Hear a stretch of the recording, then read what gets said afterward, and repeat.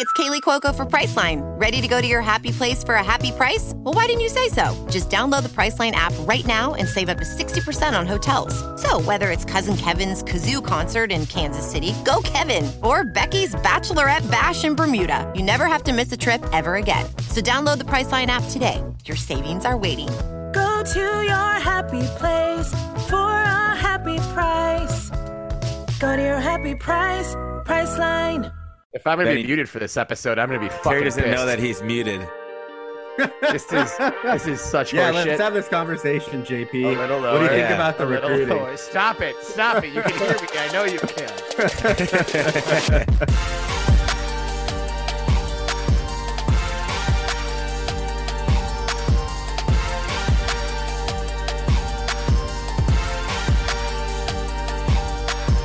A very nice way to treat your friend on Christmas, guys. Or on Boxing Day, I guess. Boxing Day. Happy Boxing Day. What a day. What a celebration. What a day indeed. Boxing Day was even better than Christmas Day. Oh, man. And I don't even know where to start. We got so many presents. So many presents. And on Boxing Day, do you box people or is it about boxes?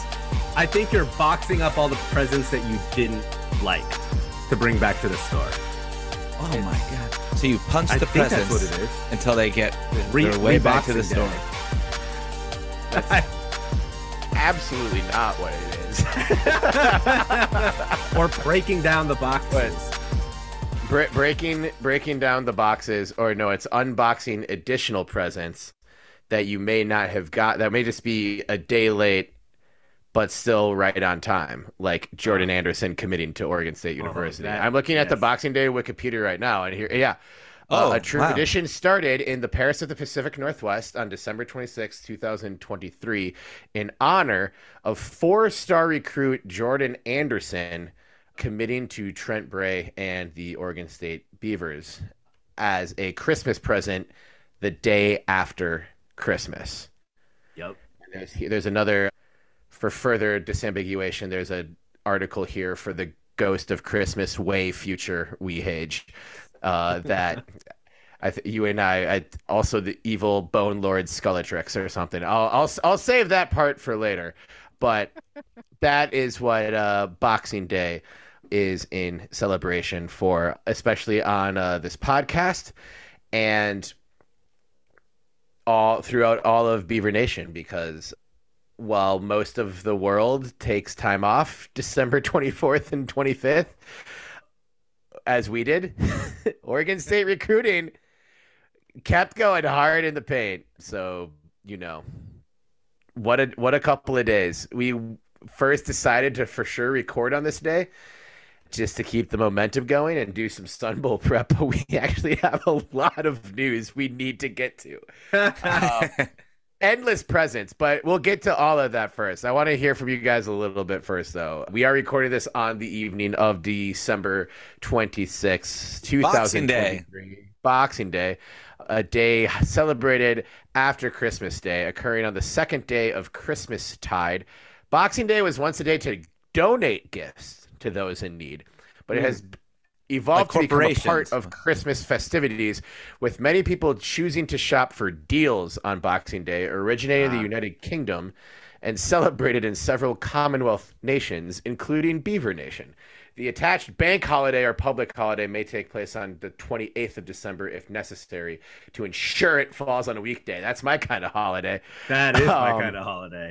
Absolutely. Boxing Day is also concurrent with the Christian festival St. Stephen's Day in honor of JP beating our friend Aaron Balake, a.k.a. Aaron Stevens, in our Fantasy League semifinals to make it to the championship, where he will meet me. So we're going to fight, JP. Yeah. So only one of us can live. Well, there will be an episode 123. We know that because these are 2-week matchups. So 2 aggregate playoffs. It's like Champions League, UEFA, but with more money on the line. Yeah, but there's certainly not going to be an episode 124.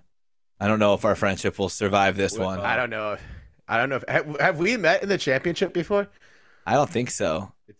It's been years. Yeah. It will just be if indeed me at all. by myself with the Sacco Trophy. You didn't get last. I lost to Ted, who was last. I feel like the last place trophy needs to be a regular season award, though. Yeah. Dude, no one cares about the consolation ladder. Yes, they do. Such a good. They shouldn't. I bet my team scored more than both your guys' teams this week. It's just the last week my team scored like 60 points. Yeah, it was awful. Well, when you usually score 60 points in the first playoff game, there's generally not another playoff game. No. I guess that's sad not truth. always true in a 7-game series. But yeah, we are not gathered here to talk shit about the fantasy championship matchup between JP and I, though we can. It is the last episode of 2023. Whoa, it's the last episode of season 3. It's the last episode of season 3 of this great drama, critically acclaimed drama that is The Belligerent Beeves. We'll be back for season 4 real fucking quick after the new year. But yeah, this is the last episode of 2023. Only a few more days for JP to say it's 2023. And that was such a good resolution. This is a year that definitely happened. A lot of shit took place in it. I'm not even ready to be like, fuck this year. A lot of people are like, fuck this year. Can't wait for the new year, whatever. I'm happy about a lot of things that happened in 2023, several of which that happened over the last 2 days that we're going to get into that I'm excited about. We also had a great Belligerent last Thursday. Thank you to everyone who tuned in to that and celebrated with us on that thing that used to be called Twitter and used to be like a 90% dumpster fire instead of a 99% dumpster fire, and helped make it less so for one night, if one night only. Twitter was a really fun place. That was a great Belligerent. That was really fun, and really appreciate everyone that showed up and showed out for Belligerent. I feel like we had a lot of interaction from the folks that were in that spaces, so we certainly appreciate all that interaction. It means a lot to us. Yeah, and the fact that we went over 2 hours and people stuck around, some of them were there the entire time. They actually put up with all of our bullshit for 2 hours.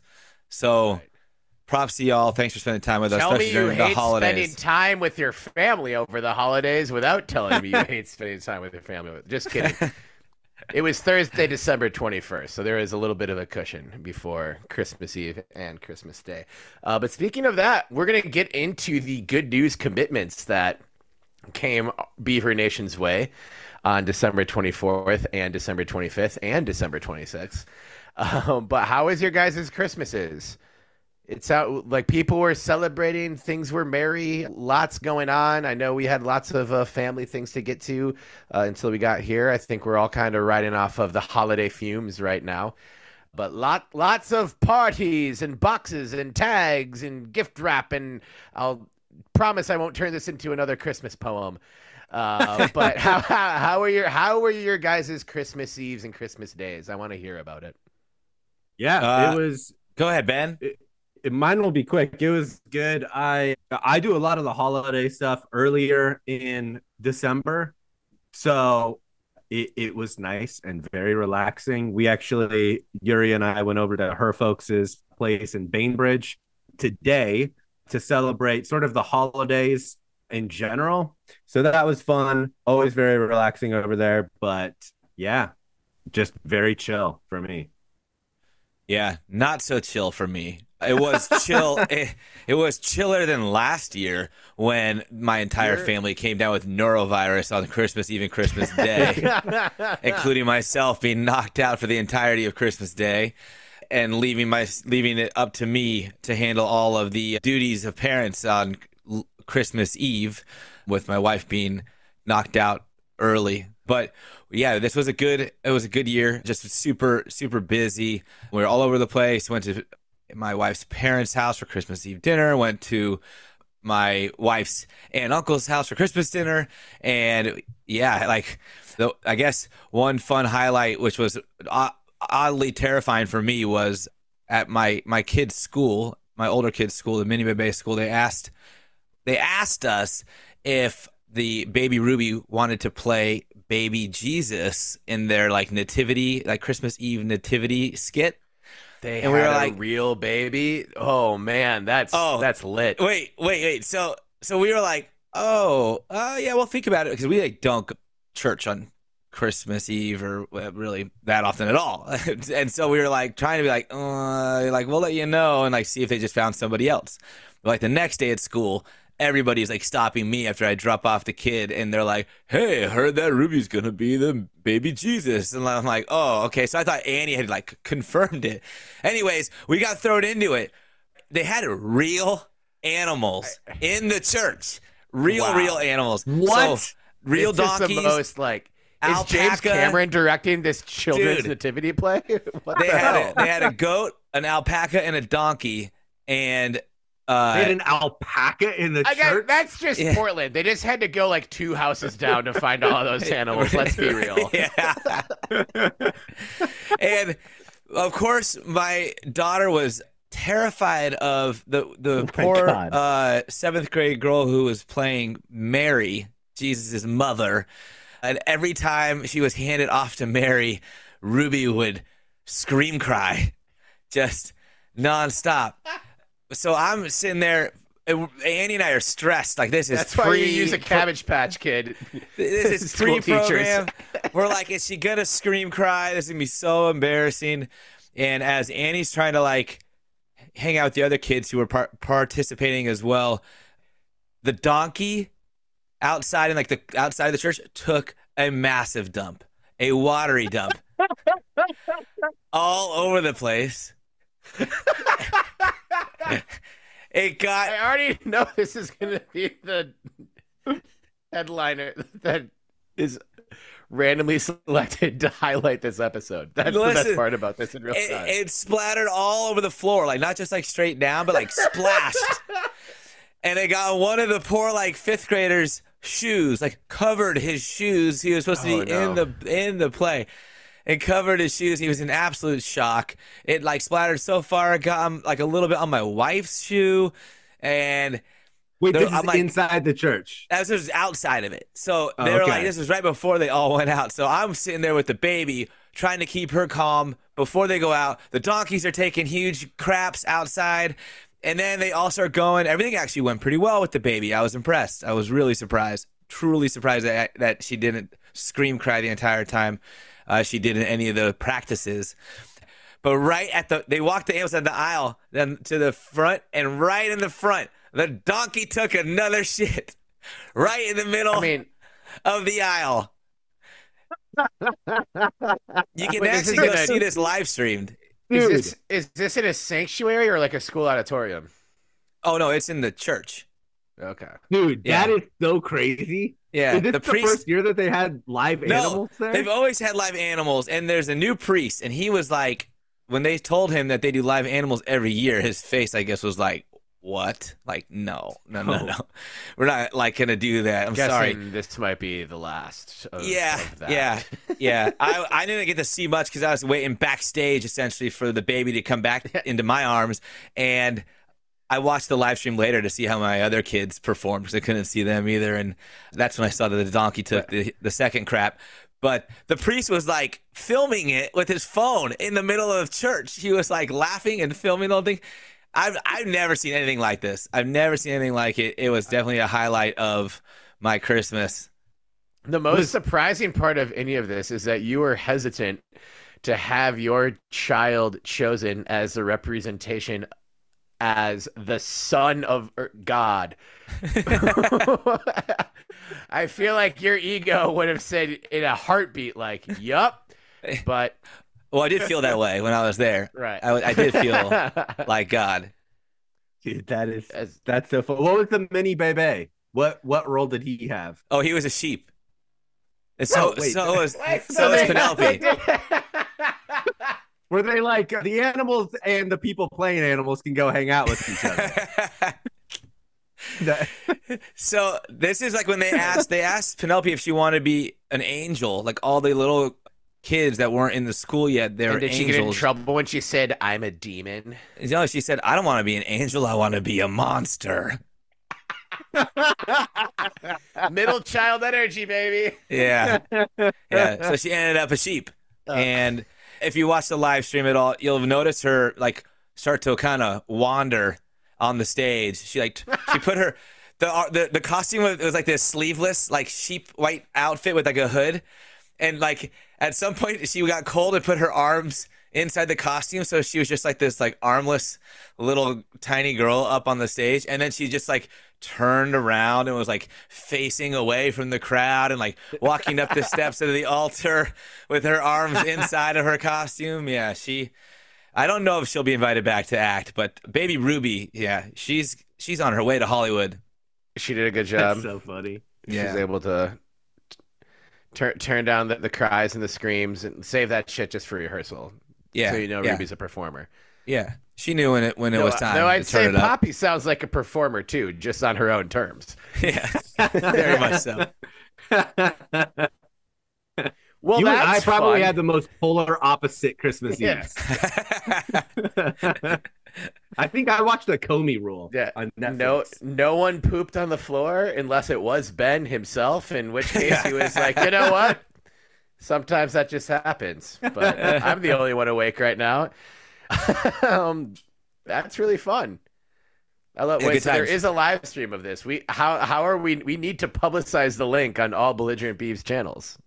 Yeah, I got to figure out what the link is. It's just something like the Nativity Christmas Eve 4 p.m. or something like that. And then if you skipped like 45 minutes in, because it was like filming the whole time, I guess, when people were coming in. But that's when it all starts.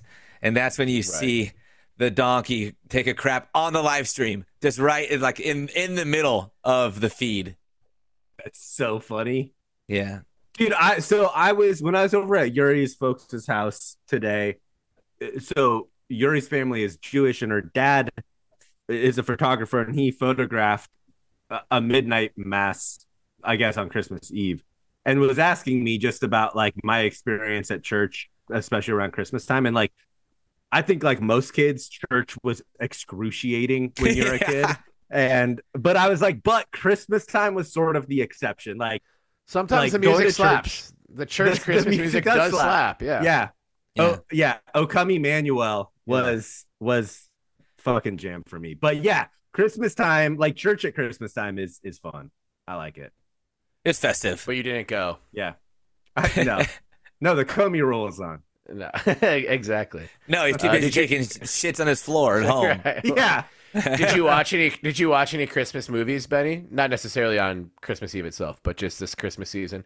Yeah, the Home Alone 1 and 2 is a staple for sure. I watch that every year. You gotta watch them both every year. Yeah, I'm always surprised at how many like famous quotes from, especially Home Alone 1, people use on like a daily keep the basis. change, you filthy animal. Keep the change, you filthy animal. I said that to every single pizza guy who came to our house in my childhood, and really, really regret it after, like, because imagine, like, I thought I was being funny. Like, oh, I'm the sassiest, most, like, wittiest 6-year-old there is. And it's like, if you were delivering pizzas in the early to mid 90s, you heard that from every punk ass kid. Yeah. So clever. Goddamn house. Yeah.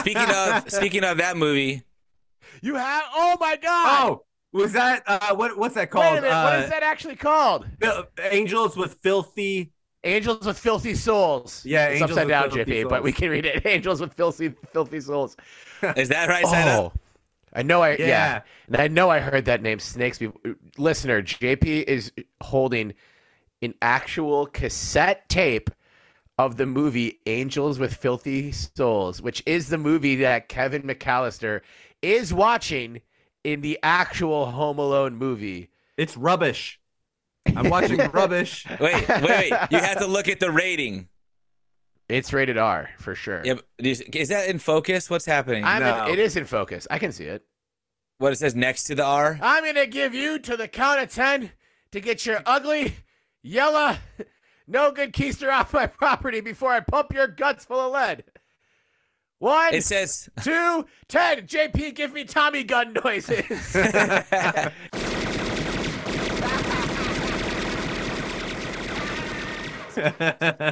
scared Joe Pesci and Daniel Stern off of my back stoop. Wait, what happens? What happens when you put that in? Because it's a fake movie that they made for Home Alone. Yeah, right? yeah. It's like it's. I thought it was a real movie. No, it's a fake movie made for Home Alone. So this is like a prop of a fake movie. But even the rating, it says rated R for rubbish, violence. If Uncle Frank says no, then it must be real bad. Fuck Uncle Frank. Every time I watch that movie today, I'm like, Uncle Frank, you sack of shit. I'll have to send you guys. I got this last year right as Christmas ended, and it's like somebody made it as like literally like a decorative prop.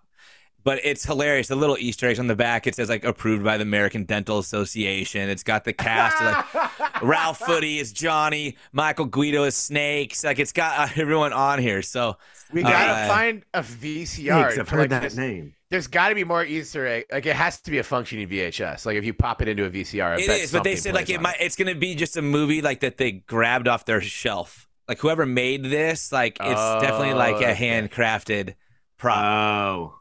But it looks great on a shelf at Christmas time. So it has like it has something like the Watergate newscast on it. Like it could whatever was the breaking news story when we first had VHSs as a society. Yep.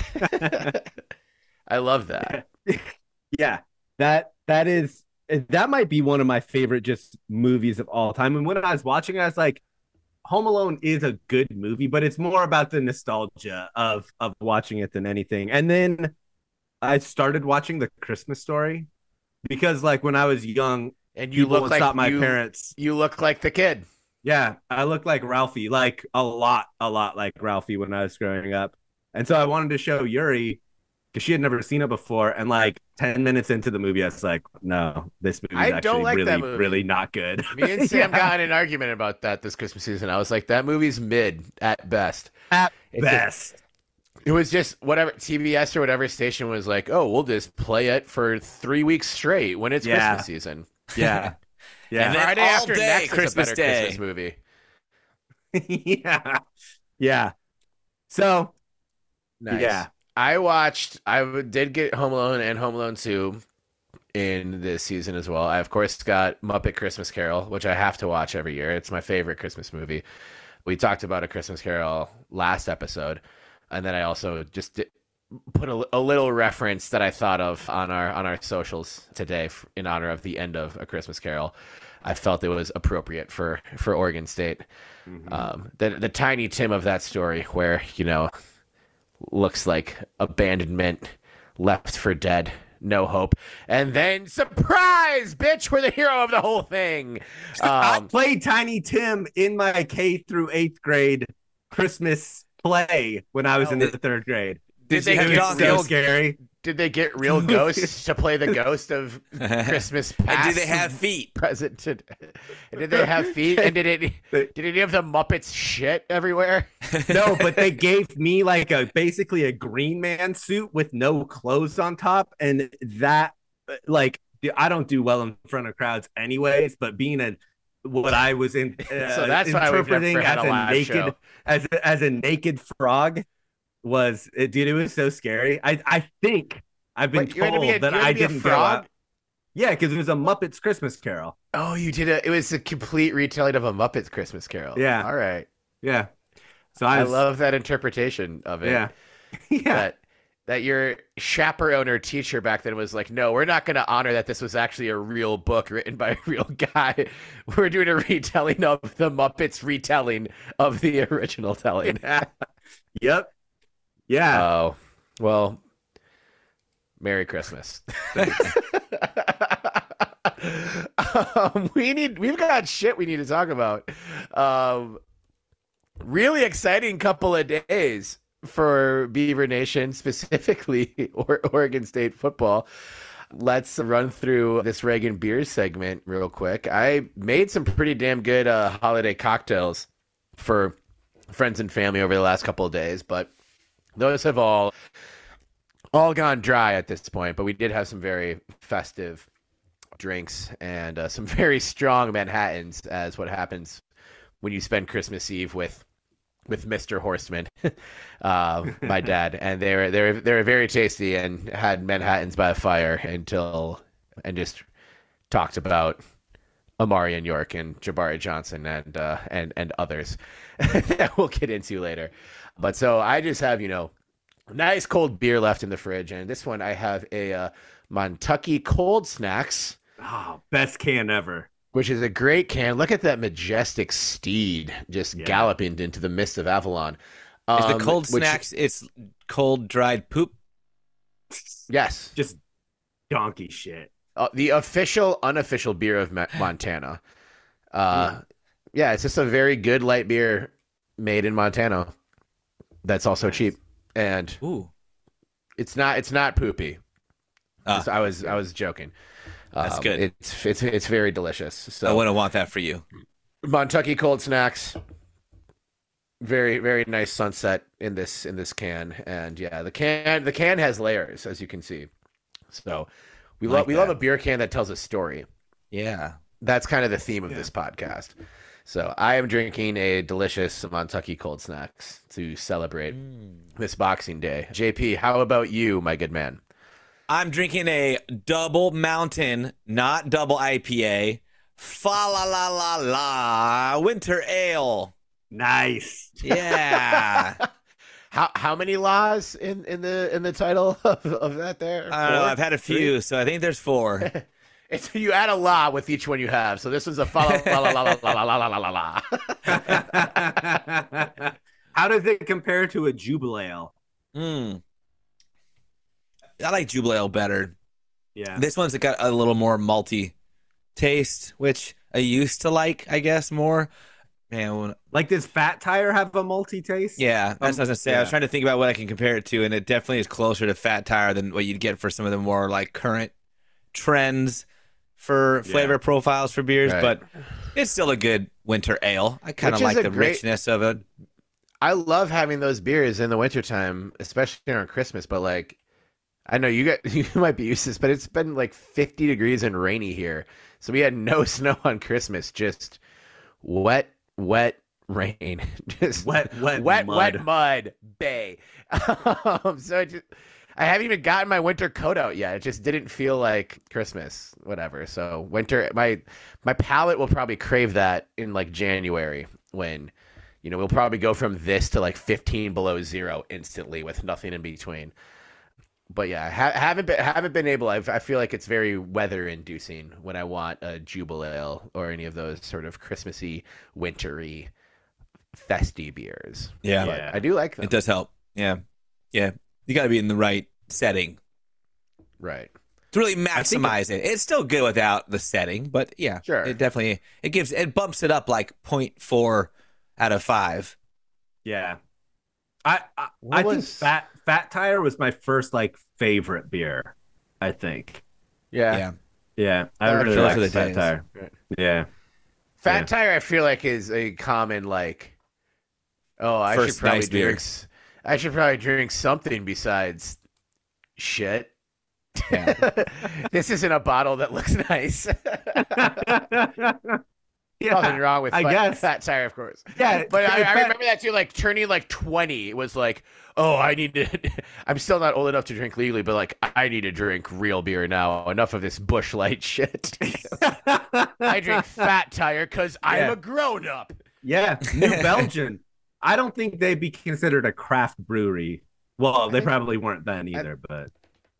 I think they've been bought, right? They might be back to being. They might produce too much to get that distinction, but definitely, in beautiful Fort Collins, Colorado, which we will not have an away game because I just remembered we are hosting Colorado State and not playing at Colorado State.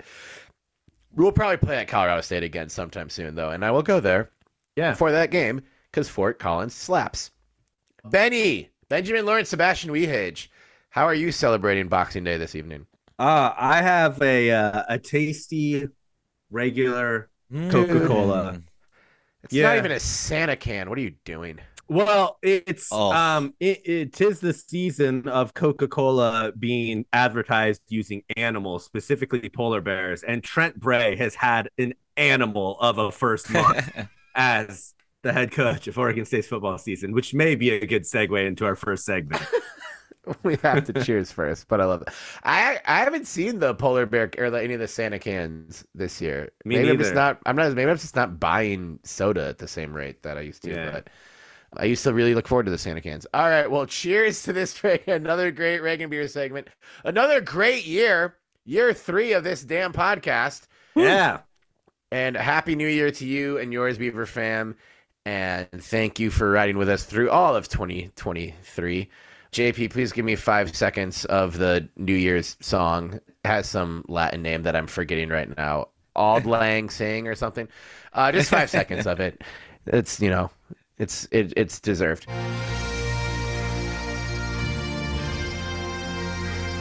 L'chaim. Cheers. What's the New Year's song? It's like, like da da da da da da da da.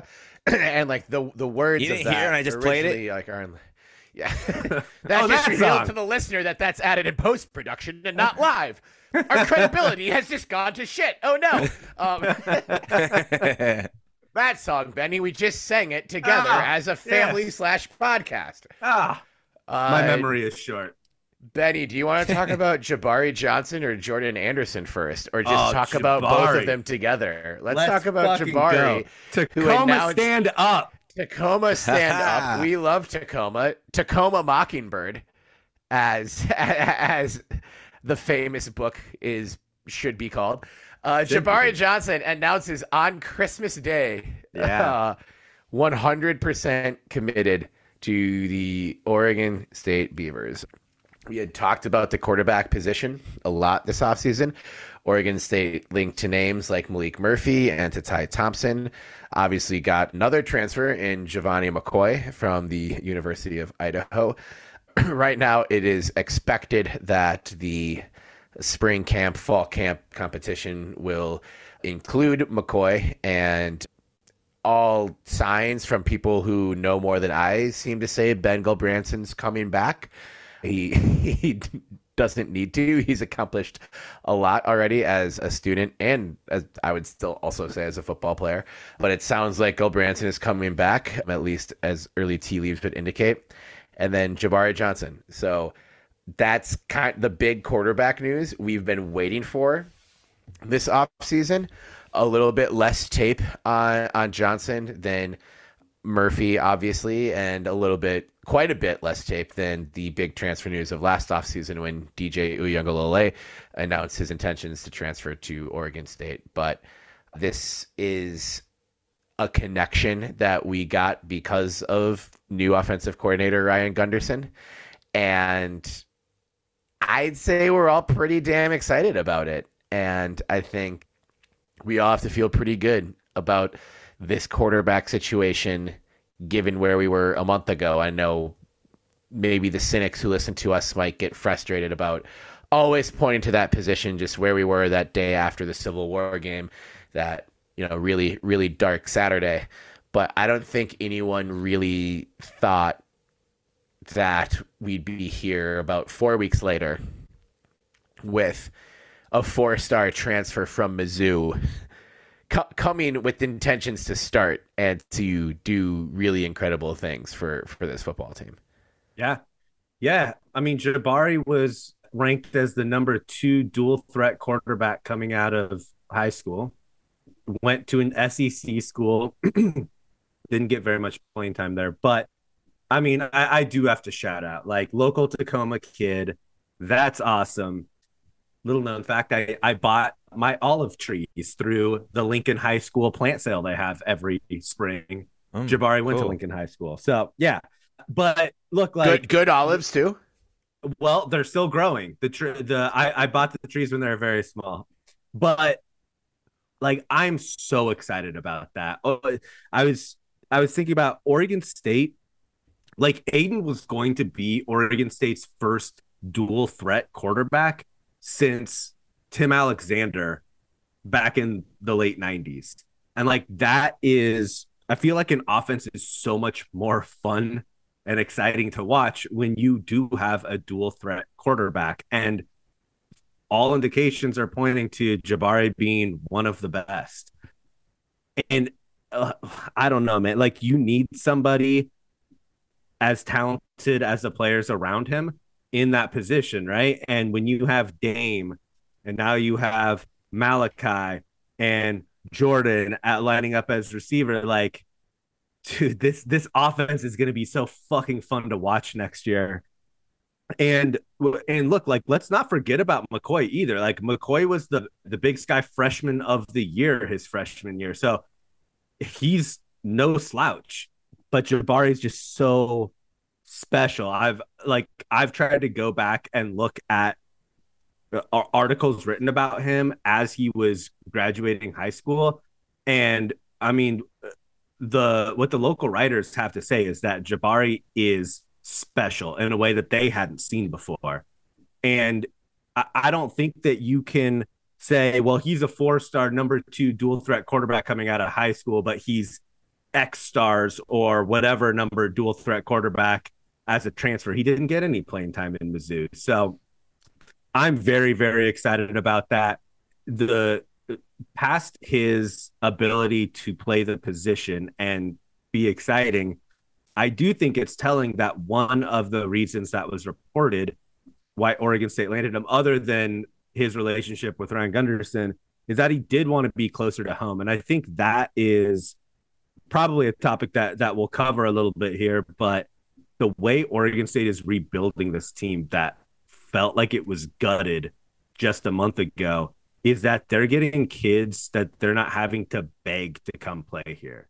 They're selling them on something, and they're getting kids that want to be in Corvallis. They're getting kids that want to be part of this program. And I think Jabari and Jordan are like the foundational elements of something special being built right now. So I don't, I know you guys have stuff to say, but I'm just over the moon excited for this kid to see what he can do.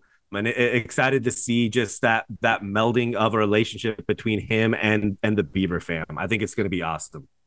Yeah, I mean, I love the fact that he's semi-local. I think that it plays a bit towards him having at least some understanding of what kind of implications the school has been facing and will continue to face, especially while he is playing there, given there might be some kids who are back east. They go into the portal, they see Oregon State, they kind of heard what's going on, but they don't really get it, or they don't really pay too much attention to it. They transfer, realize, oh, this isn't what I want to do. I made a wrong choice because now I don't want to be part of this like iffy situation, which obviously has a lot more clarity the last week than it did 2 weeks ago. And so I think that that's a testament to the stability that the program is actually facing behind the scenes, that somebody like Jabari would use Oregon State as a school to come closer to home, given all the public knowledge around their circumstances. I want to say, like, obviously the relationship with Gundy, which is, who knows how deep it really was, if it was just familiarity versus if there was a lot of like affinity towards each other. I don't know how well they got to know each other. I mean, I know UCLA never actually offered him, so they didn't get that far, I would imagine, if that wasn't the case. But they knew of each other. Obviously, that means that Johnson knew about Gunderson's coaching style, the success that he has had with dual threat mobile quarterbacks. DTR is a great example. Like, that kind of skill set is very similar to Johnson, so there's a likelihood that, yeah, he's going to shine and thrive under Gundy.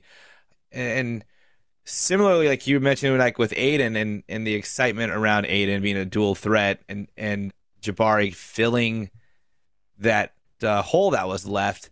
And I think he did it more than just being a dual threat quarterback. I think looking, obviously this stuff doesn't matter much, but even transfer portal ratings, the high school ratings, everything is almost in parallel, like in lockstep with Aiden's progress in ratings and everything else. And so really, like, we almost picked up exactly where we left off, and who knows what direction it goes from here. But I think that Beaver fans should be just as excited about Jabari Johnson, if they're not already, as they were for Aiden Childs, if not more, just because this was a decision he made under these circumstances to be a Beav.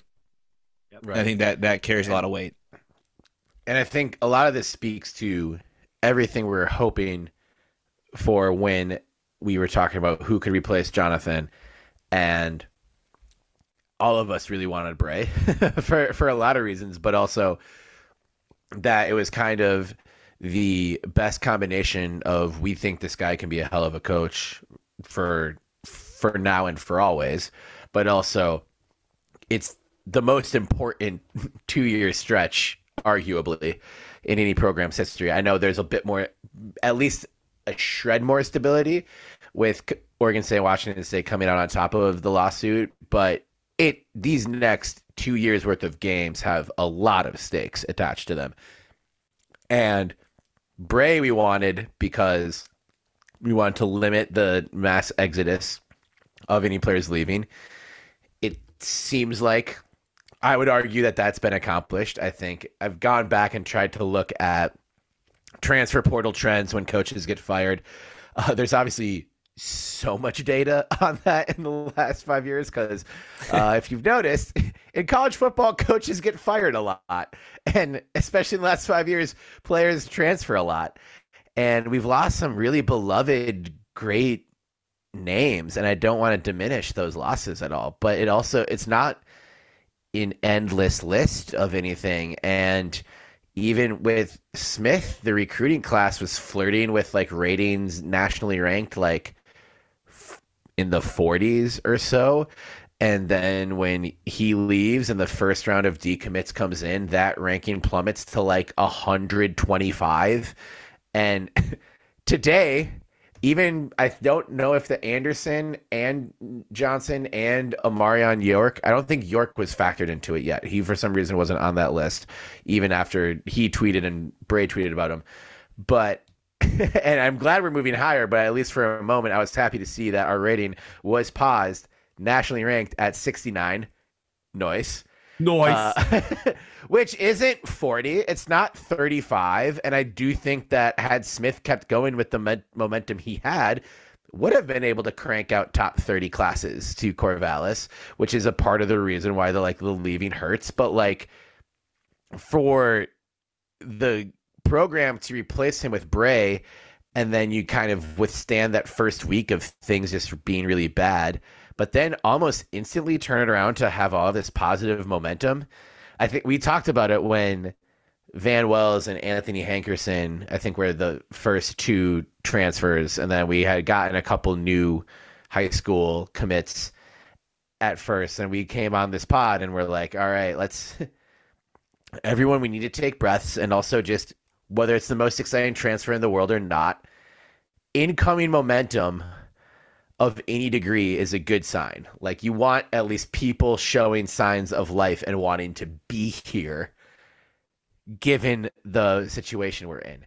And now it's gone to the point where it's not just people wanting to come to Oregon State. It's really highly rated, really talented, really exciting young student athletes who are coming and sound super excited about it. And I mean, I read Greg Biggins's of the national recruiting guy for 24/7 Sports reaction piece to Jordan Anderson today, and like it wasn't just like a puffy like, oh, I came here because the coaches are cool and the campus is nice and they connected with my family. Like, he kind of goes in depth about how he and Gundy and Hinson under Bray want to run this offense and the plans that they have for him. So they've really, within a few weeks, have done a phenomenal job. And I'm not just trying to grandstand and be homers for the program here. Think of how sad we were the day after the Civil War game. Yeah. We're so excited about this team right now. And it's not just us like looking at it be like, oh, this is just the latest 2-star. That Riley is going to shine up and turn into a stud. That was always grasping at straws, even though sometimes it did work. Jordan Anderson had a Georgia offer. He had a Washington offer. He had a Michigan offer. Yeah. UCLA, he had so many good offers. And I know that happened. Decommitted from Oregon. Has a rated 4-star recruit ever decommitted from Oregon? and gone to Oregon State. I think that's never happened. No. I would guess it's never happened. Maybe I'm wrong. If you know that I'm wrong and there's a person, let us know in the comments. Send us a DM. Hit us up on Twitter. We know you guys will. But, like, just the momentum of incoming talent is something that's usually reserved for, like, the next, like, months down the line, and you maybe have to sacrifice a season to really, like, get it going. Like, this coaching staff and this program is being, like, heel turn excitement. We back. It's incredible. It like, I'm trying to temper down my excitement a little bit because it is a small sample size. But look, like, Oregon State, we talked about it while it was going on. It was rock bottom after the Civil War. Rock bottom. Not only, I mean, we all lived it. We know what happened. But Oregon State's position in terms of their, what you would anticipate the desirability of kids to want to go to the program, seems like it should be at kind of an all-time low, or at least all-time low in terms of, like, recent last 20 years. I can't think of another time where Oregon State was in a position where, like, a recruit would be incentivized to not come here. Brand new coach, brand new coaching staff. You have an offensive coordinator who hasn't been an offensive coordinator before. You have a school that is in limbo in terms of, are they going to be a Power 5 school, or are they going to be a Group of 5 school? Like, what's going to happen there? An NIL collective that doesn't really compete with some of the national brands. And you just had the best 2 days of recruiting in school history. So, like, that is insane to me that we're Both able to do that. The coaching, on major holidays. Right. The coaching staff should be slow. The coaching staff is still developing relationships with each other, and they're able to pull these two recruits. And it's not just these two recruits either. It's the plethora of talent that's coming into the program right now. And that's why I say, like, I think that these are the foundational pieces to something that is really special that's being built. Because if Bray can recruit like this, and not just Bray, but the entire coaching staff can recruit like this in sort of the state of affairs that Oregon State is in right now, what is it going to look like once there is more clarity, and once it doesn't seem like the sky is falling for Oregon State in terms of the future? Like, let's say we land in a Power 5 conference and we are in a stable situation.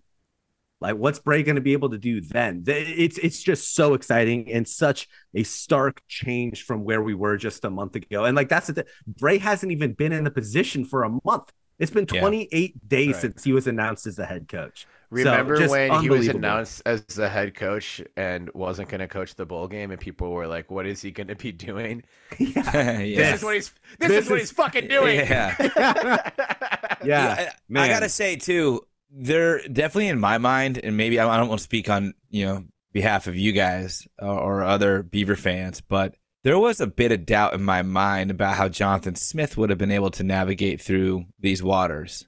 How he continued to recruit and build on the trend that he had built over the last few years with his recruiting classes.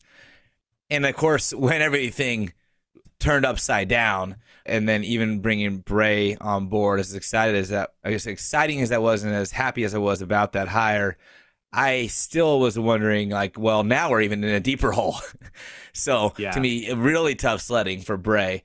And, man, what they've been able to do, I don't know what they're selling these kids. I mean, the only explanation I can find, or not even find, but just really think, is that there's a simple character trait about the kind of kids who are teetering on success and brand recognition for themselves, that don't want to roll up into this, like, now you're just a pawn in this bigger brand. They want to make a name for themselves. They see Oregon State as a great opportunity to do so. They appreciate the challenge. They're not afraid to back down from it. I mean, this kind of stuff, it's very clear. I mean, even Jordan with his after he announced it, saying like to create your own wave instead of hopping in one. Like that kind of mentality, I think, is going to permeate college athletics, especially college football, more and more and more as NIL and building your own brand matters more than almost anything else. And it used to be join the brand, get recognized because you have the gear, right? Like if someone saw you in the airport and you're wearing like a USC jacket, player jacket, like immediate recognition. But that's all you really ever got unless you were like the Matt Leinarts or Reggie Bush, right? Like you couldn't build your own brand beyond that. No one remembers like anybody else who played for USC, like nobody. So nowadays you want to build your own brand in parallel with the brand that you associate with. So it's like Jordan probably sees this as a great opportunity. Like I can be a big name at this school doing really incredible stuff. And I believe that it's almost this like symmetrical relationship where I can help the school do incredible things and and get out from this like tumultuous time. And then by doing so, I wouldn't probably ever be overshadowed by the Oregon State brand if I was trying to continue to brand myself for NIL opportunities and anything, post college. So yeah, I wouldn't be surprised if that was like a position that these coaches are looking at or selling. And then the players that are biting are the ones that are like, hell yeah, that sounds right up my alley. Yeah, man, I agree. I think I've been trying to wrap my head around how they're going after these kids. Like what are they selling to them? Because it's not playing time, right? It's not the like putting them on a stage that they wouldn't be on at another bigger branded school, because Oregon State's always had that. Like 4-star recruits are few and far between at Oregon State. And we don't even know what channel is going to be broadcasting Oregon State's home game. So you can't say that it's about putting them on a bigger stage or giving them playing time, right? So there is something that this coaching staff is selling these kids on that is working in a way that I don't think it was working even with Jonathan Smith. Like Jonathan Smith, you're right, Terry, like he had some good recruiting classes. But I think that if you listen to what like Ryan Harlan was saying during the spaces for Belligemus about sort of Bray's intensity and how everyone pays attention when he walks into a room, and he walks a sort of fine line of being somebody who's approachable but someone who commands the room. I mean, that's what you want in a coach, right? Like that's what you want in a coach, and maybe it's that is like he shines where other college football coaches don't in terms of how he's able to talk to these kids and relate to these kids and excite these kids in their living rooms. I don't know, but there's something that's clearly being sold to these kids that hasn't in the past with other. Real quick, Terry, I set this the comment on this, and it's I don't want to keep bringing them up, but it's funny because I thought about this today about being in the living rooms, blah blah blah, and I was thinking, Bray must be really selling really well, building relationships, building trust. And I haven't seen like a home visit picture pop up yet. And you used to see them a lot more often than you do now. Right. But I recall there was a long period of time where I was not sure if the home visits that Jonathan Smith was photographed in, if he was actually there or if it was like a Photoshop or a cardboard cutout, because it was like the same forced happy pose in every single picture. Time. And I went back and looked just today. I literally looked on Twitter today. I looked up Jonathan Smith visit and looked at the photos, and they're all actually like a couple years old. And of course, it's kind of interesting to look back at some of the prospects that he had visited with, who did commit, who didn't, blah, blah, blah. But yeah, well, I don't know. All the poses were exactly the same and looked like he could have been furniture in the house. That's how much he blended in. It was so boring. Oh, that's a terrifying Christmas decoration. I've seen some home visits, but not any with Bray specifically. Like I've seen home visits with assistant coaches that have been posted, and I mean, I think those. Not to defend Jonathan Smith, I do think those photos look awkward by every program that posts them, especially when it's Christmas time and it's like in front of the tree with this man who tried to get me to come play for his football team. But go look at his pose in every single picture. Weird. His pose was weird. He did not He did not have that same charisma. Yeah, on the Smith thing, it's like every data point up until we knew he was gone for sure made me believe in him and his approach to recruiting, but clearly he wasn't made for navigating these waters that we were being forced into after the Pac-12 contract runs out. So there's no like, oh, like things would be so much better, like beyond like knowing that we wouldn't have lost commits in like this recruiting class.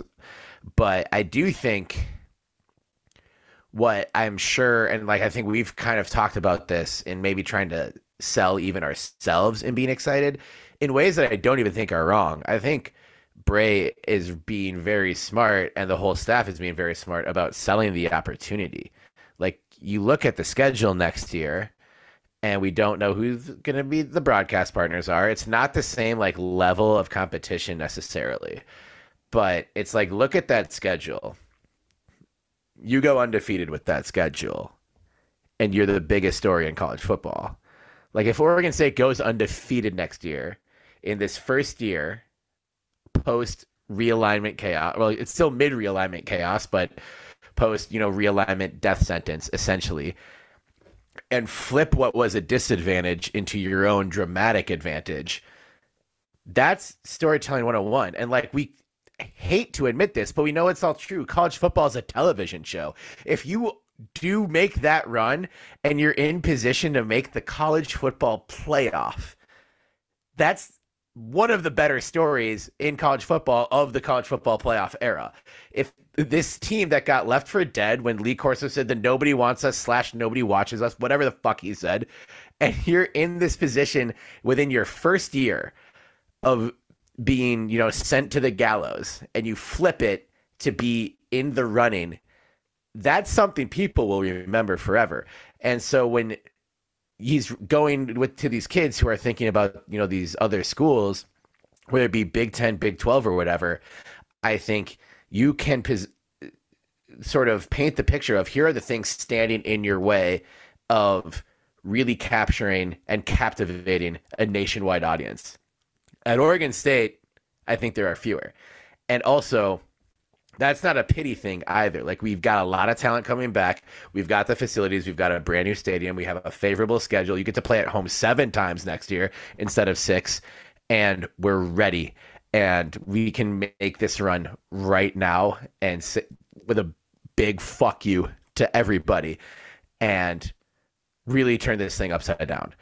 It wouldn't be that insane. Like, you just look at the rankings right now. Oregon State's about to play in the Sun Bowl at number 19 with a bunch of crazy shit that happened along the way. It's not impossible to imagine them as one of the 12 best teams or 12 highest ranked teams in college football next year with the schedule that they're playing. Even if you do lose to, say, like one of those, I won't even mention a team. Say you lose one game. But if you're 11-1 or even 10-2, like, you're making a play for one of those top 12 spots. Yeah. And I do think that's because that means more money for everybody, more exposure for everybody. And if you get into that tournament, even no matter what you do after that, like, you've already won. You've already won. You've already flipped off the entire establishment. You've already flipped off the traitorous 10. It would be an incredible thing to be a part of. And I do think kids want to be a part of experiences like that, because it's like, I don't know. I spent the afternoon today watching Minnesota in the Quick Lane Bowl, and I had fun because bowl games are fun and stupid and like crazy things happen. And it was an enjoyable game, but I'm like, if I was a kid trying to decide where I'm going to school next year, yeah, this school is in the Big 10. But what identity do they have? And also, what's standing in their way? It's zero identity and like 17 other teams that are going to stop us from getting somewhere cool. And with Oregon State, you need to beat like 2 to 3 other teams, take care of business, and just do you.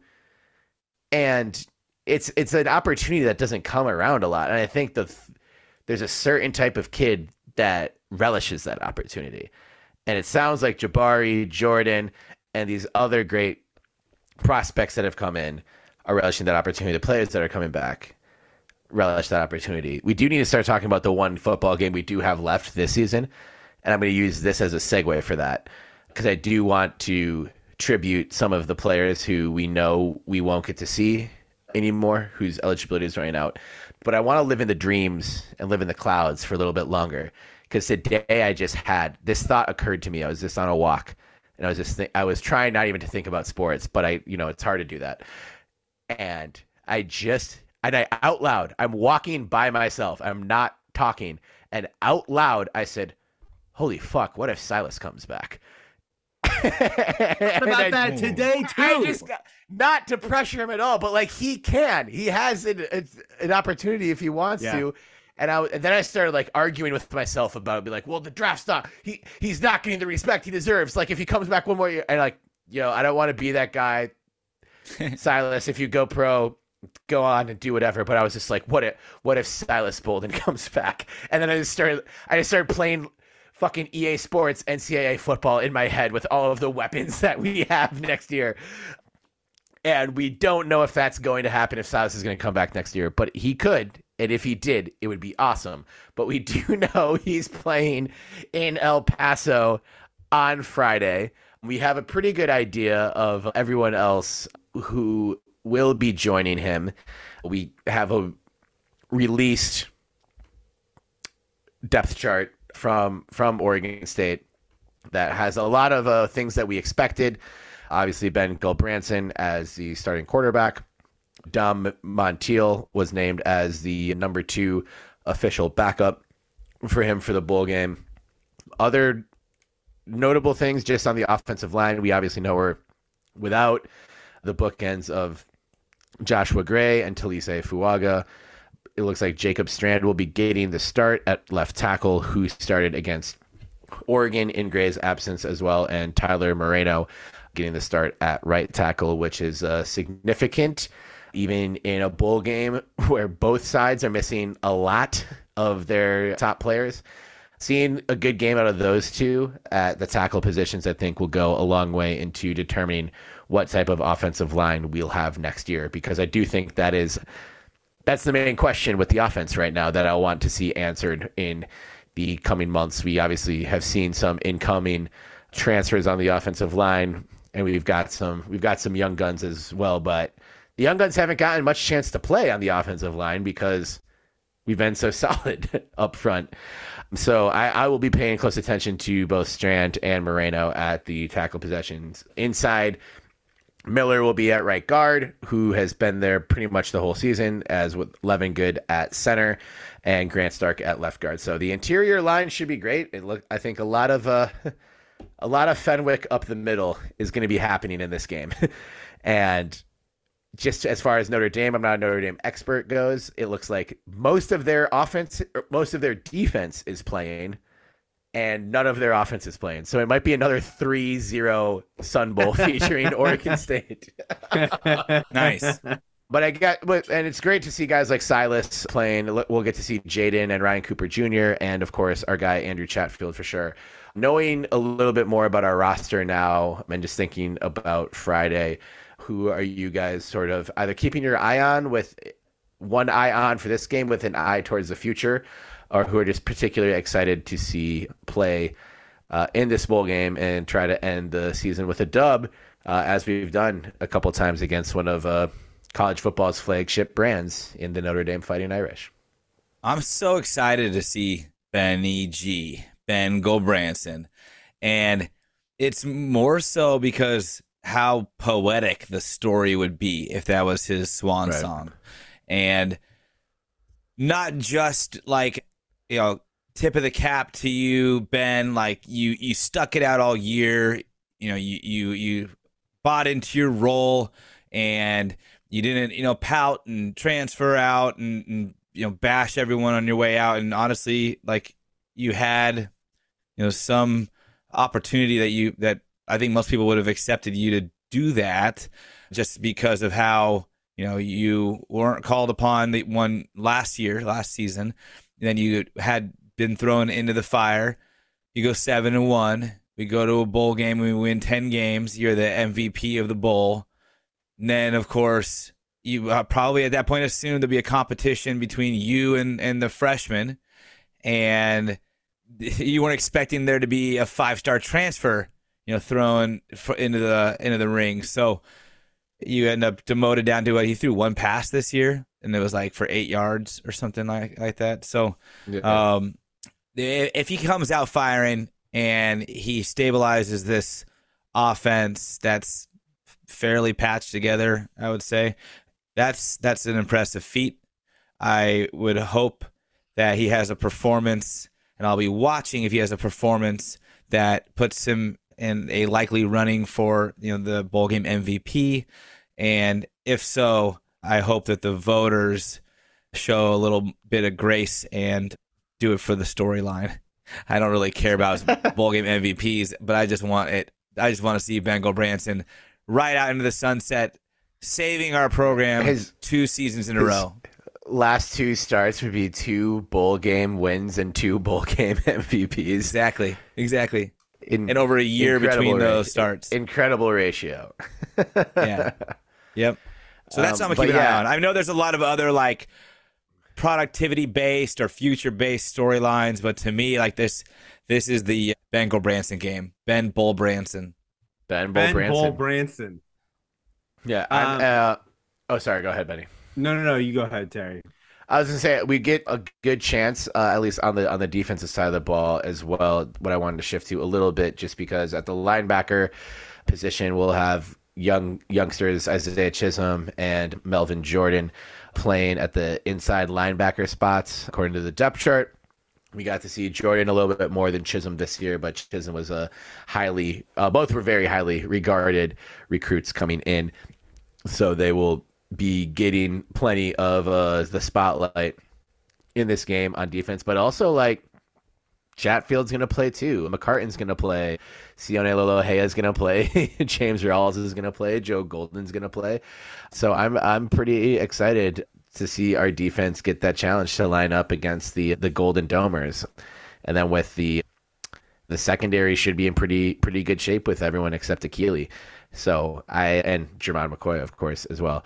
But I think we're going to be pretty strong on the defense side of the ball, and just a nice blend of guys who may not be back and have played a lot of great ball for Oregon State's defense, but also guys who have been good and are young and have hopefully a long career in black and orange as well. So I think it'll be a nice mix of both of those things.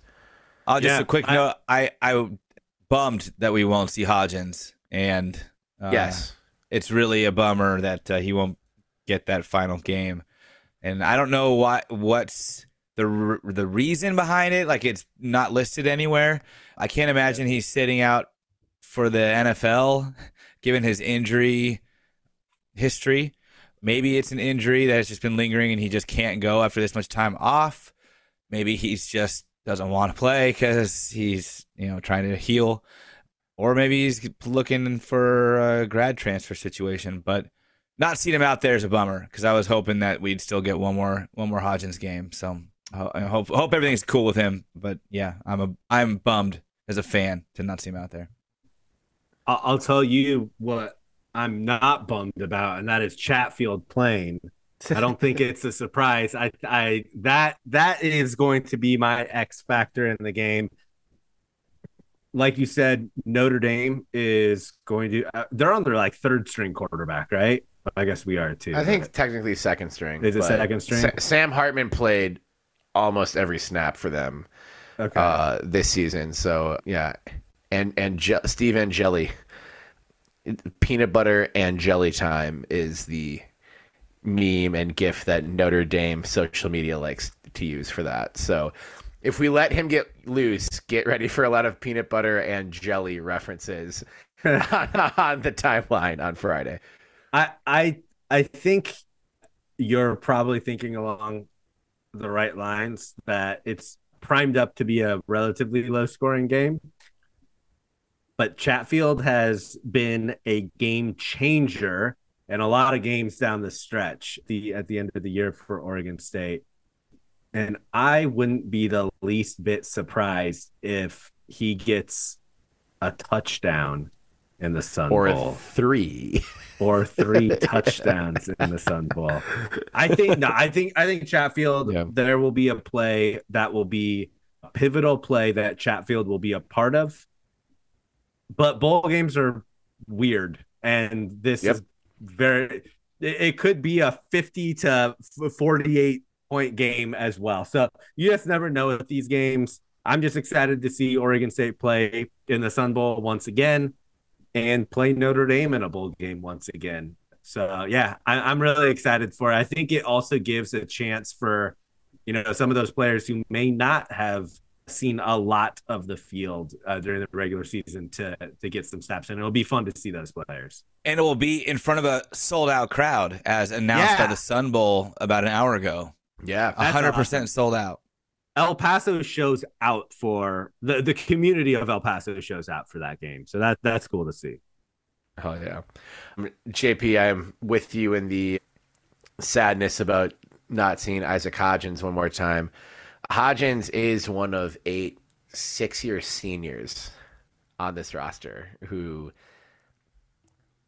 have been here through the entire Jonathan Smith era and now longer than Jonathan Smith was.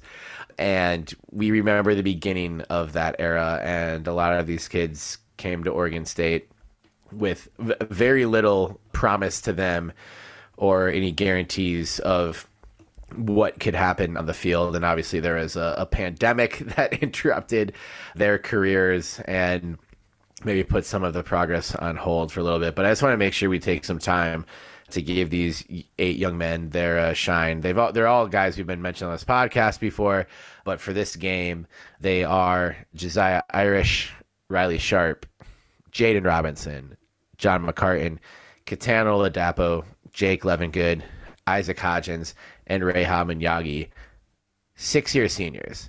So when you're excited about the future of Oregon State football and you're like, oh man, we were so bad at that one point. It's so much fun that we're here. Remember that these guys were in the trenches daily for 6 years to get us to this point. I'm so happy for all of them for their incredible careers that they've had, and so grateful for all of them. With some of them, it feels like they just got here, but it's been 6 years. And they were part of that 2018 team that went out there and went 2-10, coming off of a year where it was unquestionably the worst team in Power 5 football. So all the credit in the world is due to everyone who strapped on the pads during that time just to help move the needle just a little bit to get Oregon State football to where it is now. But those 8 guys, man, every one of them has had a moment. Every one of them has helped us win a big game. And we know Hodge can't play on Friday. Kelvin Hart Jr., this was his only 1 year in the program, but he's out of eligibility and also won't be playing on Friday. But yeah, just when you see the other 7 guys out there playing their ass off, soak it all in. And extend a thought, a prayer, a vibe, a wish, or whatever, or more. I think you can still Damnation Collective will happily take your donation on behalf of any Oregon State athlete. But yeah, it's just what this team has been through and thinking back to where it was. Yeah. It was so bad. Yeah. And none of them had to stay with it this long. And they all did. And all those guys are amazing and are speaking of this long Beavers. I think to put it into perspective, and this might make it a little more real for people to understand. So Isaac Hodgins is just over a year younger to the day from Isaiah Hodgins. Isaiah in the league. Freshman year was 2017. Isaac's year was 2018. So think about how long it's felt that Isaiah Hodgins has been in the league. Yes, he didn't go all 4 years, let alone 6. But just think about that. I mean, that feels like an eternity ago that Isaac Hodgins was even a sophomore, or Isaiah Hodgins even a sophomore on our team, let alone Isaac Hodgins joining him on the team. But that really it makes you feel like, yeah, because now it's almost like Isaiah Hodgins, Isaac's older brother, right? It's just kind of the way you think of it. He's in the league, Isaac's still in school. But yeah, they're just 370 days apart for their birthdays. So, jeez. Yeah. The timelines of the COVID years makes everything very odd, as Terry likes to recall. But it's pretty wild. I think it's important to call these guys out even more now than ever, just with the landscape of college football, where like I think we all agree that, you know, kids have the right to go wherever they want, go be great wherever they want, chase whatever dream that they have. But at the same time, it also feels like loyalty is kind of at a premium right now, and is, at least the feeling is that loyalty is harder to come by right now. So you have players that not only stuck it out for 6 years with the program, but stuck it out for 6 years, where a number of those years were not probably the most fun years of playing football. So, you know, huge shout out to those guys. Yeah, I don't know. I've never been on a 2-10 team before, but I can't imagine it's as fun as what last year was. So, you know, this was a program that needed to be picked up by the bootstraps and you know, willed itself back into relevance, and these are the players that, you know, did that. So, you know, a lot of gratitude is owed to these gentlemen. Absolutely. Predictions for Friday. We don't have a preseason prediction to bring up here, as none of us predicted an Oregon State Notre Dame Sun Bowl. But fresh off the dome, Benny, let's start with you. Yeah. If Chatfield gets one touchdown, that's at least more points than the 2008 Sun Bowl. Yeah. What are the other point totals? I think this is a 13-10 Oregon State win. Yeah, 13-10 Oregon State win. Chatfield with the touchdown, and add 2 field goals onto that. 13-10, not a 42-14. How could you I not? don't think it's going to be that high scoring, but now that I didn't pick it, that probably will happen. That's going to be the score of the Oregon State versus Oregon women's basketball game on Saturday at the end of the first Sunday. quarter. Yeah. If you did like try to find the lowest common denominator of the 42-14, I think it would probably be 6-2. Oh, ooh, okay, yeah. That'd be like the mini Weehage, the full Weehage. Yeah, 6-2. Okay. So like 12-4 could. I like 6-2. We'll let you keep 13-10. Wait, Ben, JP, are you predicting 6-2? Yeah. 6-2. How does the 6 cut? Is it 3 safeties? Is it 2 field goals, or is it 1 touchdown? Don't put that kind of pressure on me. I would say 3 safeties to 1 safety would be the greatest bowl game of all time. Yeah. Yeah. I'm gonna go with that. I'm gonna root for 4 safeties. Would that be a scoregami 6-2? That would have to be a scoregami. I mean, I maybe in college. For college, yeah, college has a pretty low. But I'm actually looking at scoregami right now, and the last 6-2 game in the NFL at least was the Dallas Cowboys 6 and the Cleveland Browns 2, and that was December 12th, 1970. The first 6-2, the original scoregami for that score was the Green Bay Packers 6, the Chicago Bears 2, November 1st, 1931. Oh, wow. Both those teams. Oh. No one cares those Great Depression games. No one cares about 1931 football games. Yeah, that was the one game that was played that year, and the Green Bay Packers claimed a world championship off of it. That's how fucking lame that is. I'm going to say 22-16 Beavers win. So I'm going crazy with the points here. Damn. Yeah, I think Benny. I don't know how we'll get to 22, but I think Benny connects on at least one, And yeah, I'd say that if the defense doesn't get a touchdown itself, I'd say it puts us in position to get a touchdown off of a really short field. For what it's worth, 6-2 game in college football has not happened in the last 14 years. And the last time it was October 3rd, 2009, Bryant 6, Wagner 2. That just seems like two dudes who decided to play football. And I smoked pot with Bryant and Wagner. With Bryant Wagner. But there's another 6-2 scoregami that was the sixth time ago scoregami way back in 1961. Can anyone guess? Oregon State 6, Oregon 2. That is correct. What? Wow. Let's go. That was a guess, but that was the mini Weehaves back in November 25th, 1961. Great Are you going to change your prediction now, Benny? Everyone cares about games in 1961. 1931 sucked ass, but 1961 football was real, damn it. There's only been 2 6-2s, though, since 1967. And that's your sinus, your sinus, your sinus, your sinus, your 6, LaSalle 2, and then Bryant and Wagner, those two bros playing football out in the frat yard.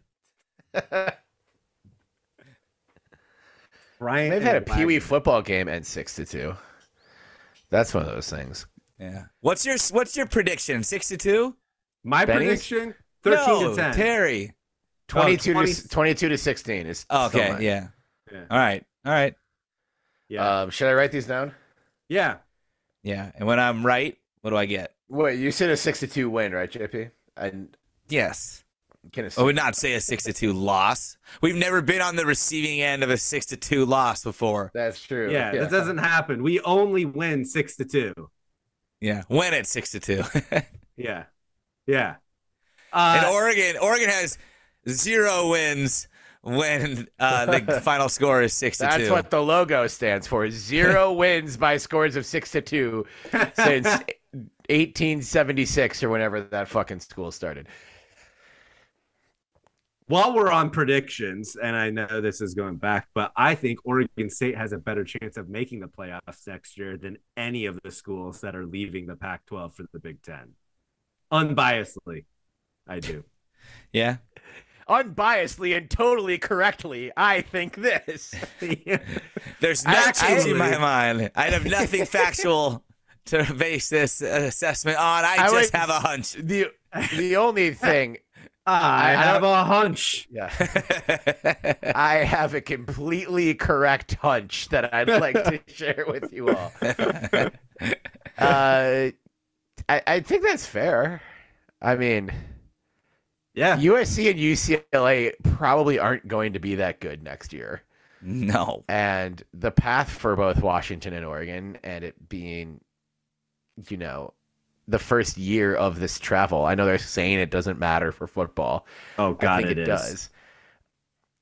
So we'll see. And I haven't looked deeply enough at their schedules yet. I will as we get closer. But I know they both play each other again. And Oregon plays us, which we're really going to want to fucking win. Washington plays about Washington making State that deal now at Lumen Field. Like, those aren't going to be easy games for anybody. So, yeah, I think. When did they play Washington at Lumen Field? I'm going to that game. This is the part of the podcast where we look things up. Give me 1 second. Talk for 15 seconds. Well, I'm just going to make so many Husky fans cry.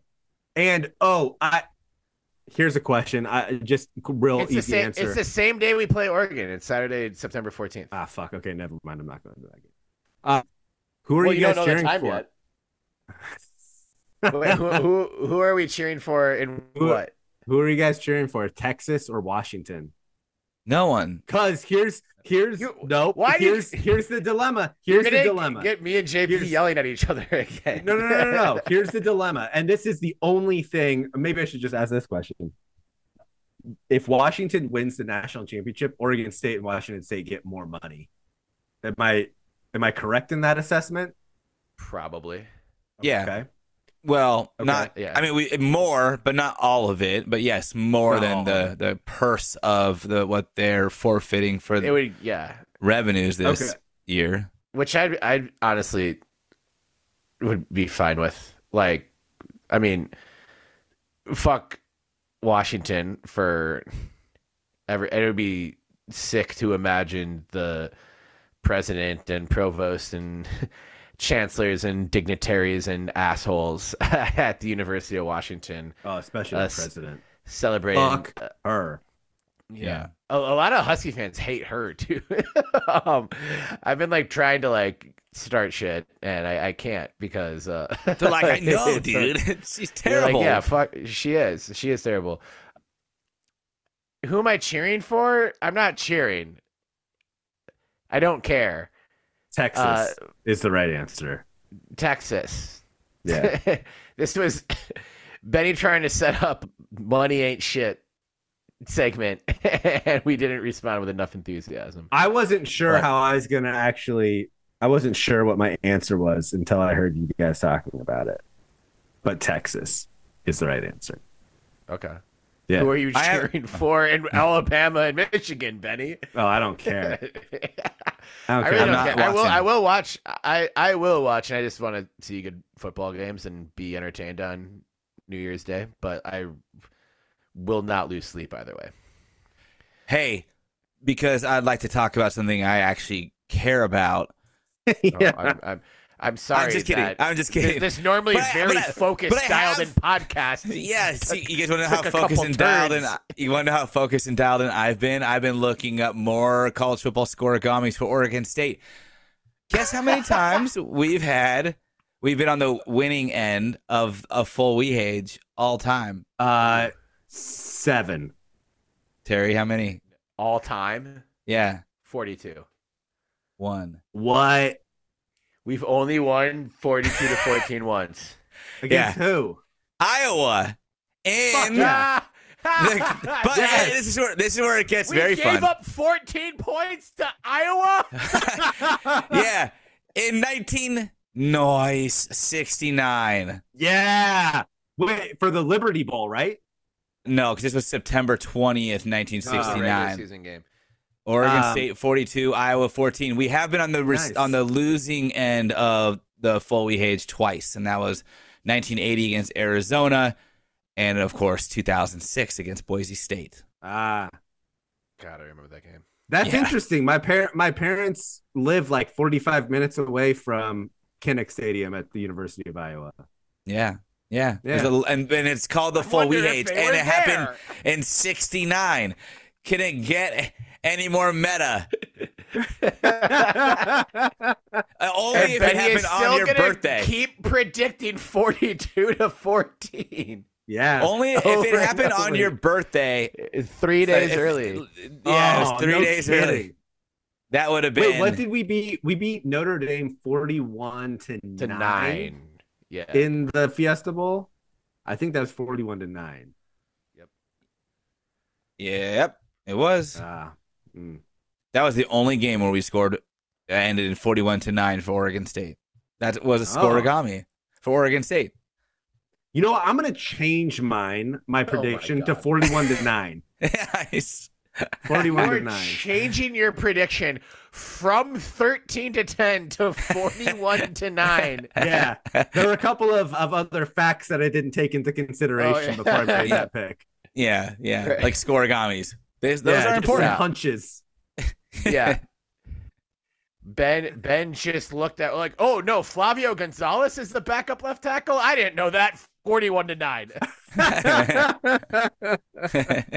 You should have read the second string offensive line, Terry. What are you doing?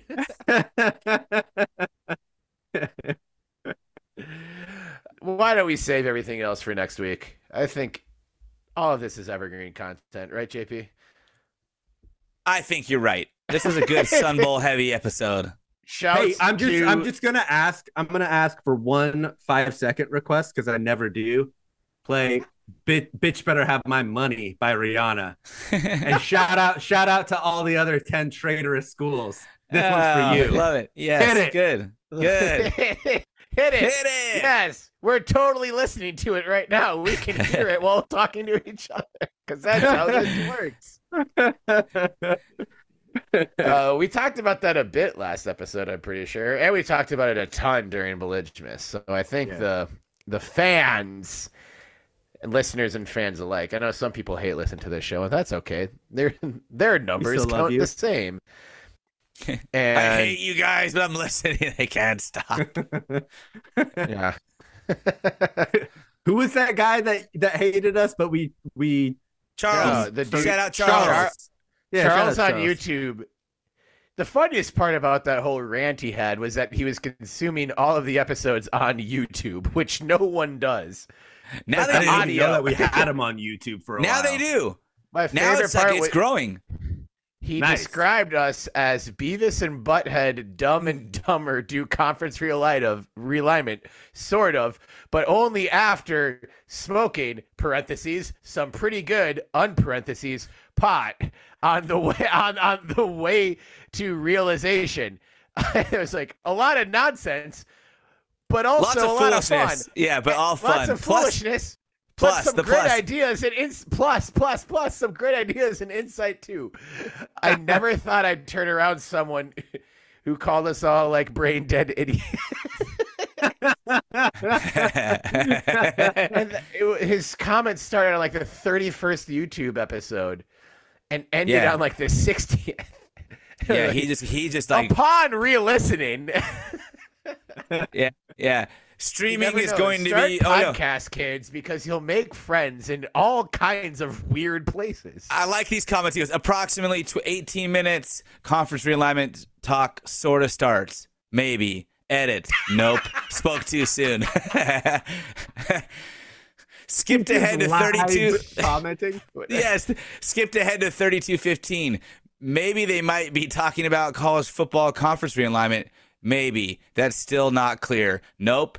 Maybe 34 minutes is the start, but still maybe not. Approximately 36 minutes. They get into bullshit brand values. Total BS as the media rights deals bear out. 44-20. If the Pac-12 wants to survive, then they don't say anything for minutes later.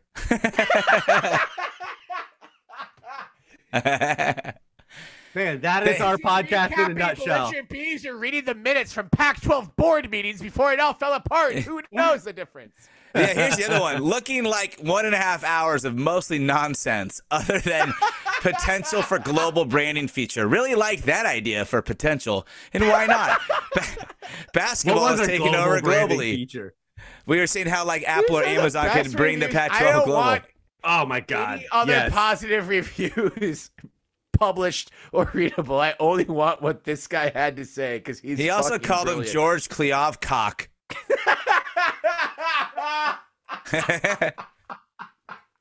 Charles, if you're listening to this, hit us up in our DMs. No, only I YouTube. want to buy you. I only want to hear from him on YouTube. I want to buy you a beer. I want to buy you several beers. It's been 122 episodes of this, and we never thought of George Kleovcock, and this guy did. We are washed. We're done. This is the last episode. We didn't think Follow of that shit. Charles Malloy for more fun quiz. Isn't he a lawyer too? If Bodie the Boatface already wasn't our lawyer on retainer, we'd have to hire Charles Malloy. He's an experienced... Isn't Malloy what that really bad liquor from Chicago is called? No, or is that Malort? That's Malort. Malort. Right. Well, I found Charles. Ed Malloy is the name of a really bad Timberwolves referee one time, and he fucked over, or a really bad NBA referee. And he really fucked over the Timberwolves in one game, and I forget what stadium the Timberwolves were playing at, but it was one where the radio guys are like on the scorer's table and not up in the stand like they are at like some stadiums. And Alan Horton, the Timberwolves radio guy, was just like, that's ridiculous. That's a terrible call. Malloy! And so whenever that guy gets a Timberwolves game, the fans just like shout Malloy the whole time. And he loves it because he is a dick and he looks like a cartoon Bond villain with a really long neck, and I hate him. But I very much like the look of Charles Malloy, our biggest fan on YouTube. You know what's funny is no wonder he knew that we were Dumb and Dumber, Beavis and Butthead, smoking some really good pot, according to him, because he's a battle-tested Texas trial lawyer and attorney at law and handles a wide variety of legal matters, including, but not limited to, of course, he's got to have that, and this is in his YouTube bio, but not limited to DWI, driving while intoxicated, intoxication, manslaughter, and other criminal cases, including a bunch of other things. Like that's on his YouTube. Like, it's fucking, like, video LinkedIn or something.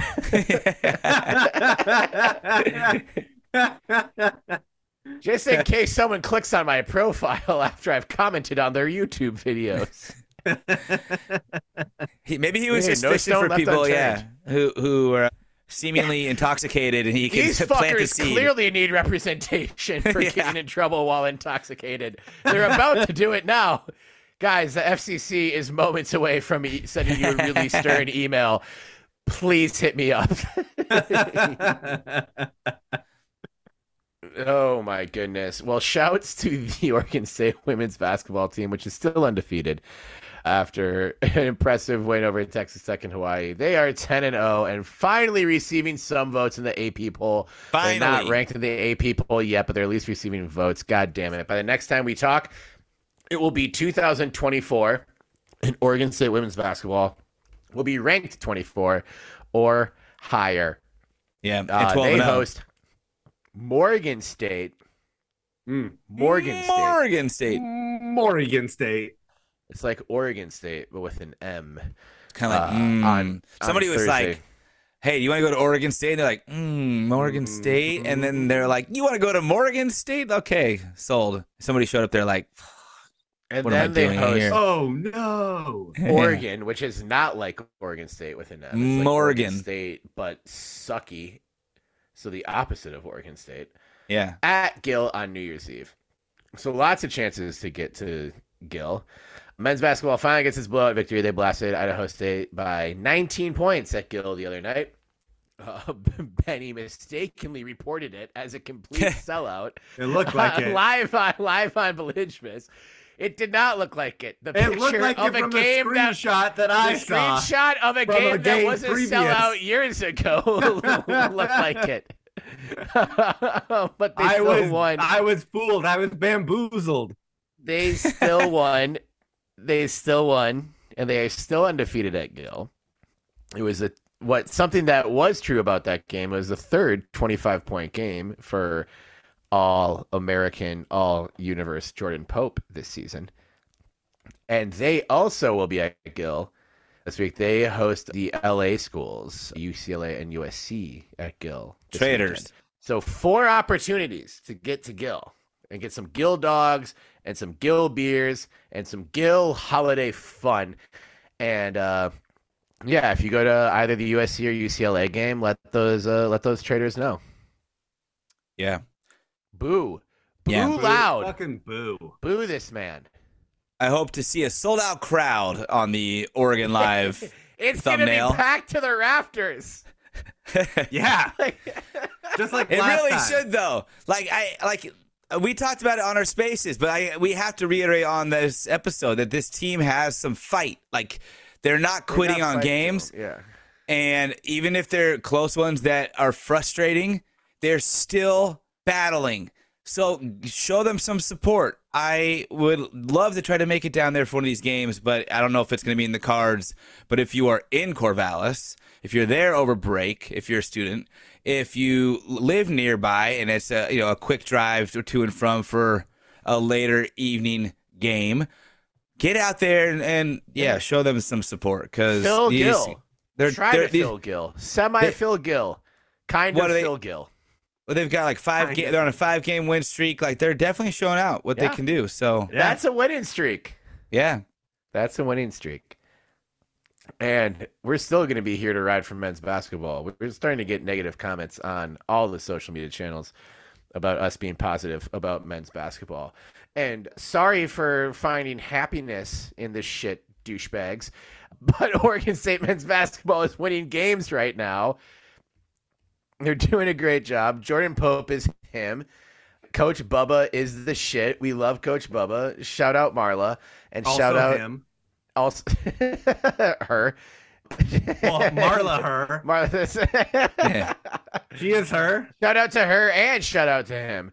And yeah, it's just fun. It's fun right now. They might lose the next 10 games in a row. They might win the next 10 games in a row. I think we're going or to beat UCLA. do something in between. I hope we UCLA beat is looking UCLA. god awful. They've looked god awful. They've been sluggish as shit.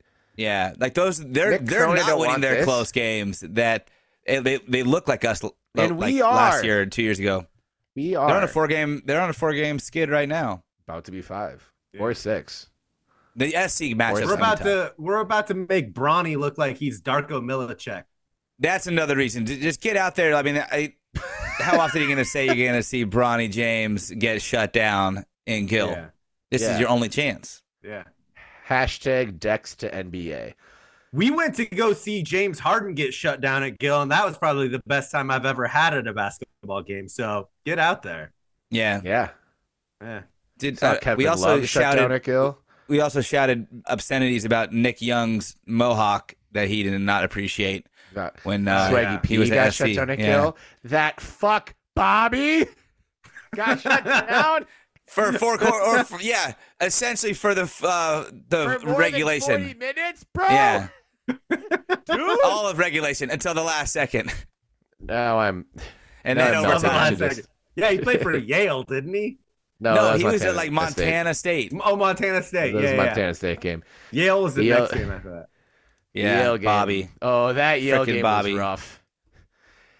The Yale game was my first game as the reporter for the Daily Barometer. Oh, really?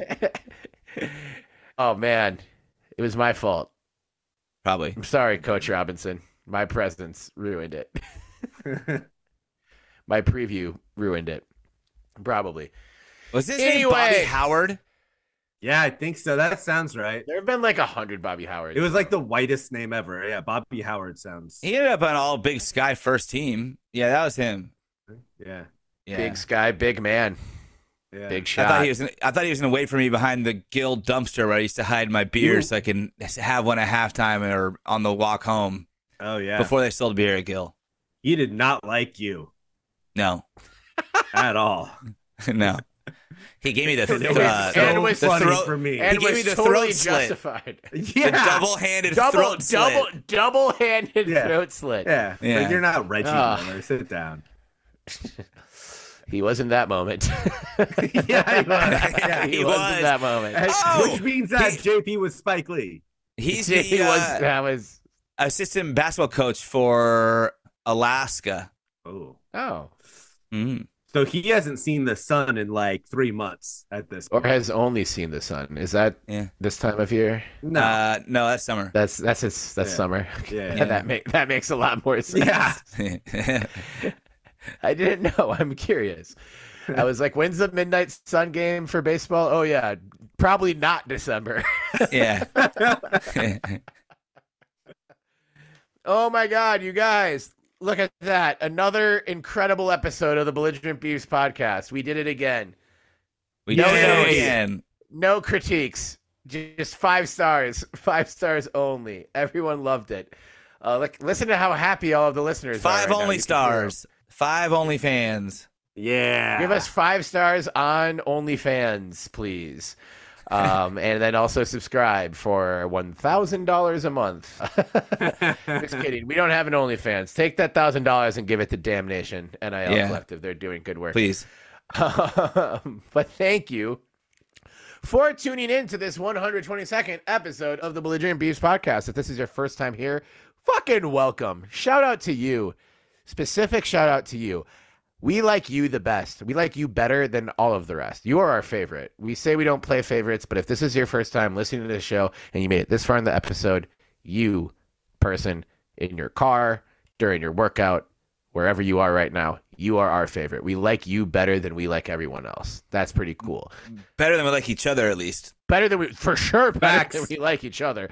Facts. Hard facts. So if that is you, why not give us a 5-star review wherever you get your podcast, whether that be Apple, Spotify, somewhere else, Google. Man, Spotify's blowing up. Spotify's going crazy with the and also please recommend the show with a friend. Like take a share or a screenshot or like just a copy link of the episode right now and literally text it directly to somebody right now and be like, hey, listen to this shit. Yeah. You'll be like, okay, what is it? Don't worry about it. It's the perfect thing to send to those scam artists that text you like, hey, are we still doing dinner? Or like, is this listen to this? Listen to this right now, or I will come over to your house and fight you in front of your family. Text those words and those words exactly. And then all of your dreams will come true. Get all the scammers off your back. It really helps us grow the show a lot. My name is and has and will be Terry Horseman at Terry Horseman on X, formerly known as Twitter, and at Terrence Horseman at Instagram.com. Joined, as always, by my beloved co-host in Tacoma, the new hub of incredible 4-star and 5-star talent. What? Tacoma, Washington, Tacoma Mockingbird, Tacoma Ben, Benjamin Lawrence, Sebastian Wehage, a.k.a. Benny with the good cough, a.k.a. Benny Bowl Game, but not at this bowl game, but every other bowl game, a.k.a. Benny Bedlam because he's fucking crazy, folks, a.k.a. Benny Burner, a.k.a. Benny Blastoff, and a.k.a. at Benny L. 1986 on all of your social media channels except OnlyFans. Are you going to do an OnlyFans? Is that your New Year's resolution in 2024? Money's tight, maybe. All right. Benny L. 1986 on economy? OnlyFans, maybe. In this economy. Hell yeah. Hell yeah. Is that the slogan for 2024? In this economy? In this economy? Who knows? ... Maybe. And in Portland, the man steering the ship on the ones and twos, JP Bertram at JP Bertram on Instagram. He is at the Trial J on X, formerly known as Twitter. That's at the _Trial_J because he is too trial to be real. He is the man, the myth, the legend behind all of the Oregon State Belligerent Beeves Bray area merch and more that you can find at belligerentbeeves.com/merch. Check it out, belligerentbeeves.com. Follow the show on X, formerly known as Twitter, at belligerentbeeves, on Instagram at belligerentbeeves, also on Facebook, also on TikTok, also and especially on YouTube, on Blue Sky, on MySpace, on Friendster, in partnership with Betsy on Etsy, and every other social media channel that has ever existed or will exist. We're like deep on Reddit, on the dating app that's just for Star Wars nerds, on OnlyFans, and especially fans, and maybe fans, in this economy, maybe fans, and Fandango. Huge on Fandango with lots of good movies coming out now. So Belligerent Beeves /Fandango. Hit us up. And you are? I already said mine. Oh, you already said yours. What are we waiting on?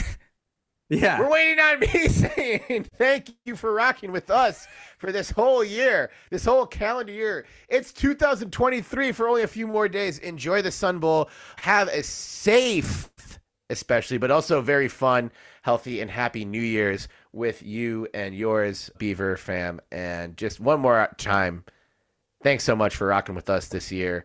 And always, as much shit that sucked this year, God damn it, it was still a lot of fun. And we'll be back here recording the first week of the new year, 2024. We got a lot of shit planned for 2024. Hell yeah. Lots. We're deep into our diabolical plan folders. We are deep into New Year's resolutions. We'll talk about them next week. Benny, that means get some New Year's resolutions in the next few days. Terry, get some resolutions you can stick to the next few days. JP always comes correct on the New Year's resolution, so he'll be fine. Stu, though, we'll put some prep in over the next week or so. Enjoy the Sun Bowl. Enjoy the historic 41-9 victory against Notre Dame for the second time, according to Benjamin Lawrence Sebastian. 6-2. Or 6-2. As you count down to New Year's, hope you have someone to kiss, and if not, hope you find someone to kiss consensually, of course, and ring in the new year with style and substance and grace. Style and grace. All up in the place. Filled with Beaver fans only. Thank you so much, Beaver fam. We'll see you again next year. JP, please play with 5 more seconds of the New Year's song. Auld Lang Syng or whatever. I want it playing while we go out into dark at this point in the episode, hopefully in conjunction with the end credits music. Remember, Beaver fam, at this time of the year, another year down, another year still to come. No matter how hard they try to knock us down, we get back up, and they still can't spell chop 'em without hope. So chop 'em. Chop 'em. It's 2023, so chop 'em. Happy New Year, everybody. And a belated yet belligerent Merry Christmas, you filthy animals.